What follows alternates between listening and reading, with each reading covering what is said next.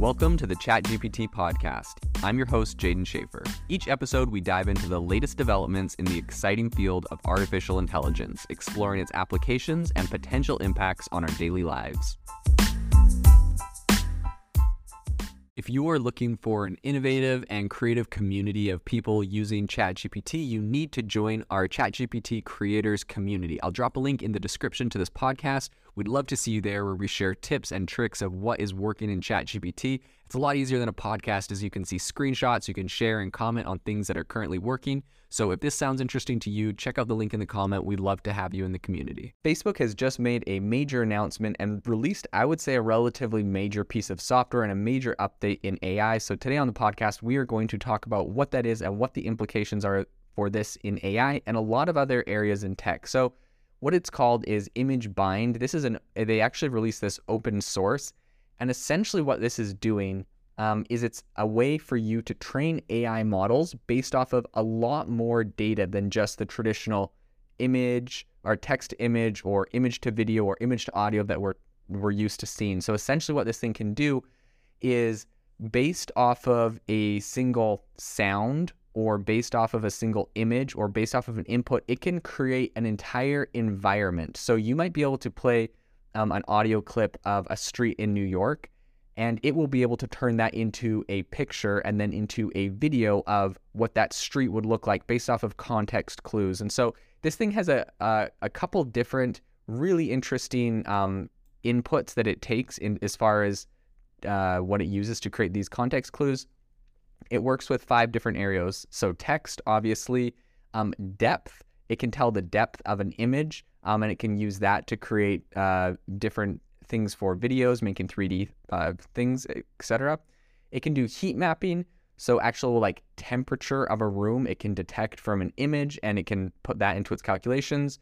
Audio, so the sound, like I mentioned before, and also IMU, which essentially IMU is what is called an internal measurement unit, and essentially what it is a sensor that provides motion data in a time series format. So it can detect if an object has moved and the series of time, so it's like tracking that object, I guess, in the most simple terms. They released this open source on GitHub at the moment, and it has over 5,000 stars. And so this is obviously a project that's doing really well. Actually, I believe it's 4.8 thousand stars as of this moment.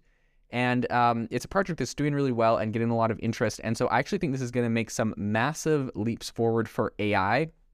And essentially, this is going to go away from what we're typically used to, right? We have things like these image generators like Midjourney, Stable Diffusion, DALL-E, that essentially are just pairing words with images and allowing you to create like a visual scene based off of that text you gave it.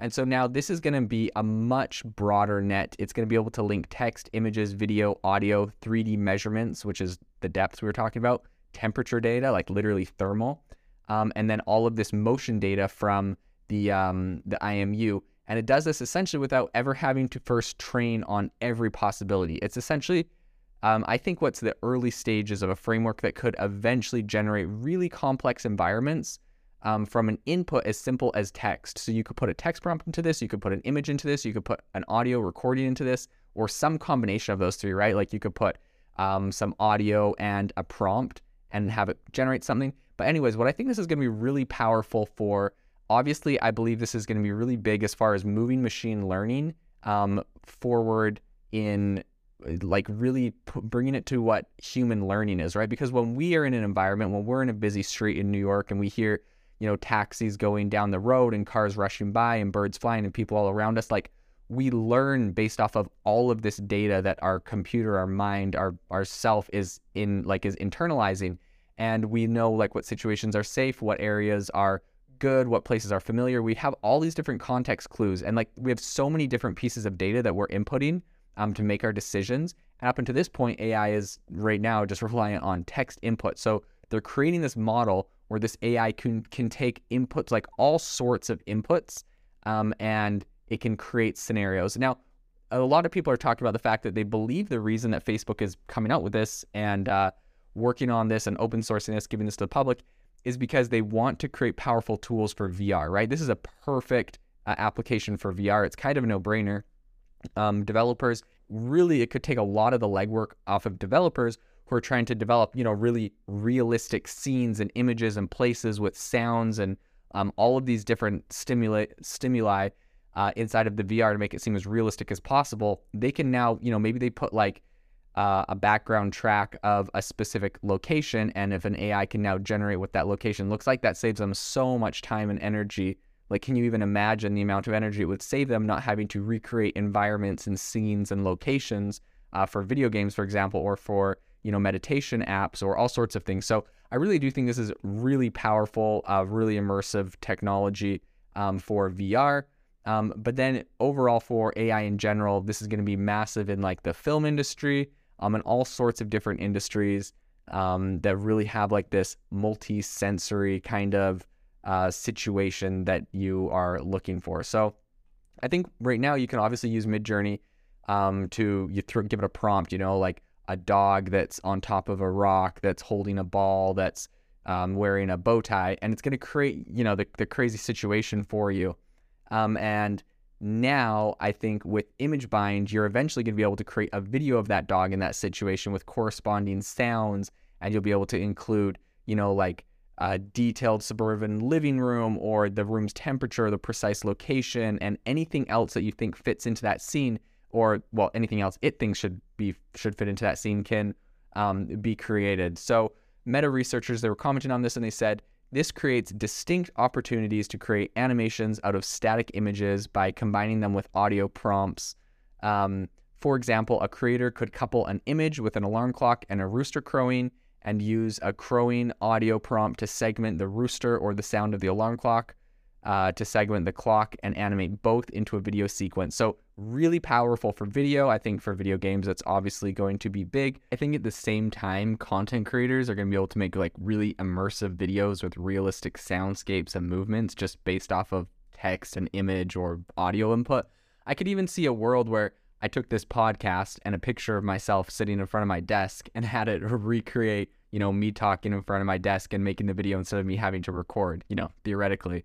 So a lot of really amazing technology coming out that I think is going to really help enable this. Another interesting thing that they did say was in typical AI systems, there is a specific embedding that is vectors of numbers that can represent data and their relationship to machine learning for each respective modularity. So that's what Meta said. They said ImageBind shows that it is possible to create a joint embedding space across multiple modularities without needing to train on data with every different combination of modualities.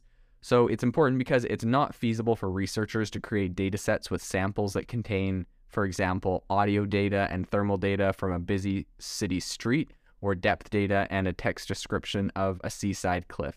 So I think all in all, Meta really just kind of views this technology as eventually expanding into like all of your current six senses, so to speak. And so while they explored six modualities in their current research, they believe that introducing new ones that link as many senses as possible, like touch, speed, smell, brain, fMRI signals, will enable richer human-centric AI models. That literally is a quote. Okay, this is, I think, the biggest thing I've learned from all of this, and a takeaway that I hope if you listen to my AI mind reading podcast, and in case you didn't and you think I'm like crazy, they created an AI that can read your mind. They put you under an fMRI scanner. And well, essentially they put a bunch of people under there, had them listen to some things and listen to like podcasts for 16 hours, visualize it. And then they trained it off of the transcript of the podcast and what was happening to their brain while they listened to it. And then they could have people go under it, read something and visualize what they were reading. And then the AI was able to translate and write down everything they read. So reading their mind, essentially. Okay, the reason this is relevant is because they literally said, while we explored six modualities in our current research, we believe that introducing new modualities that link as many senses as possible, like touch, speech, smell, and brain fMRI signals, will enable rich human-centric AI models. Blah, blah, blah. fMRI signals. What does this mean? This means my prediction is almost certainly correct. My prediction was that they were going to be able to stick fMRI scanners into VR headsets, and that those VR headsets are going to be able to read your mind, essentially. Do you think, like, would you put that past Facebook, first off, Meta, whatever? They have an ads business. They want to know every little bit of personal information about you. In fact, a lot of people don't know, I'm in marketing, and Facebook literally, they obviously have a profile on every single person that's on their platform. They add a ton of data to that profile that you never gave them. They will literally go to credit bureaus and buy data from them about you, and add it to there so that they know what your annual income is, they know what your credit score is, and people are able to target ads at you based off of that. They buy third-party data from like thousands of sources to create the most complex profiles essentially on you and everything you do and see outside of Facebook, irrespective of Facebook, just so their ads business is better. So would you put it past them to literally, like what they just said, that having brain fMRI signals is going to make their AIs better? Would you put it past them to put that technology into headset? And now a lot of people are like, hey, this is kind of crazy, like as if like, because I've talked about like governments using this and companies like Facebook. I specifically called out Facebook, and I'm also calling out Apple because Apple already inputs health data scanning stuff into their Apple Watch. And Apple's going to drop a headset. So Facebook drops this technology, Apple's going to drop it, and they're going to say like, hey, this is to help detect brain aneurysms and a bunch of other things. Sorry, this podcast is turning into the conspiracy theory hour. I gave you the data, and now this is what I also think will happen from this. And by the way, as far as conspiracy theory, this is not a conspiracy theory. I will bet you money that this will actually happen, because they literally put this in their press release that the fMRI set data is going to make it more of a rich experience, aka they have to get that data from somewhere. And since you're not going to go into an fMRI scanner, they're gonna have to get it from you somehow. So it's gonna come from VR headsets. And anyways, people are like, oh man, but those machines are so big. Well, I was doing a bunch of research, and back in 2013, they actually created a technology to get those devices in a much, much smaller form factor. And so I believe, just based off of the advancements they had back in 2013, I didn't hear a lot about it since, but they're gonna get that thing into a headset. 100% they're gonna get that into a VR headset, and then they'll be able to read your mind, and when they show you an ad on your VR headset in your metaverse, they're going to be able to detect, like, did you react positively or negatively to it? They're also literally going to be able to read the thoughts in your mind, so that's kind of alarming, like the words you're thinking. And beyond just the words you're thinking, there's a lot of data that has come out, or not data, there's a bunch of research, like these AI reports that came out where they are able to, you can visualize a face and they can draw the face. You can also visualize a scene and they can draw the scene. Like they can recreate it in an image. And it's not as obviously as powerful as like Midjourney. It's not like quite literal. And some of the pictures, like visualize this face, you visualize it and it's like a little bit off. But come on, this technology is going to get better.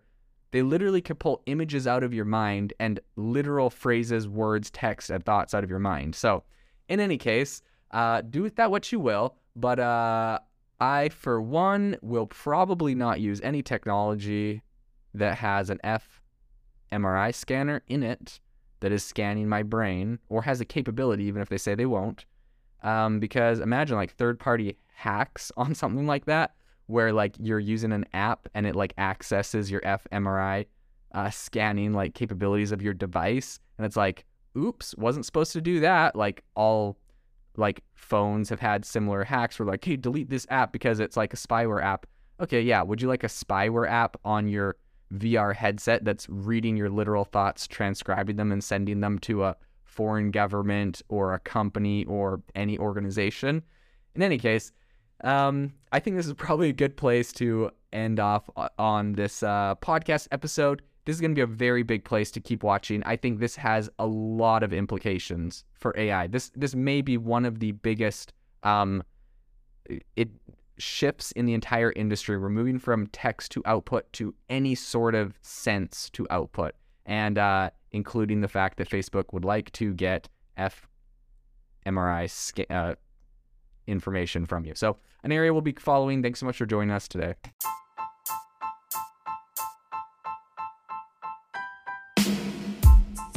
You've been listening to the ChatGPT podcast. Make sure to rate us wherever you listen to your podcasts, and have a fantastic week.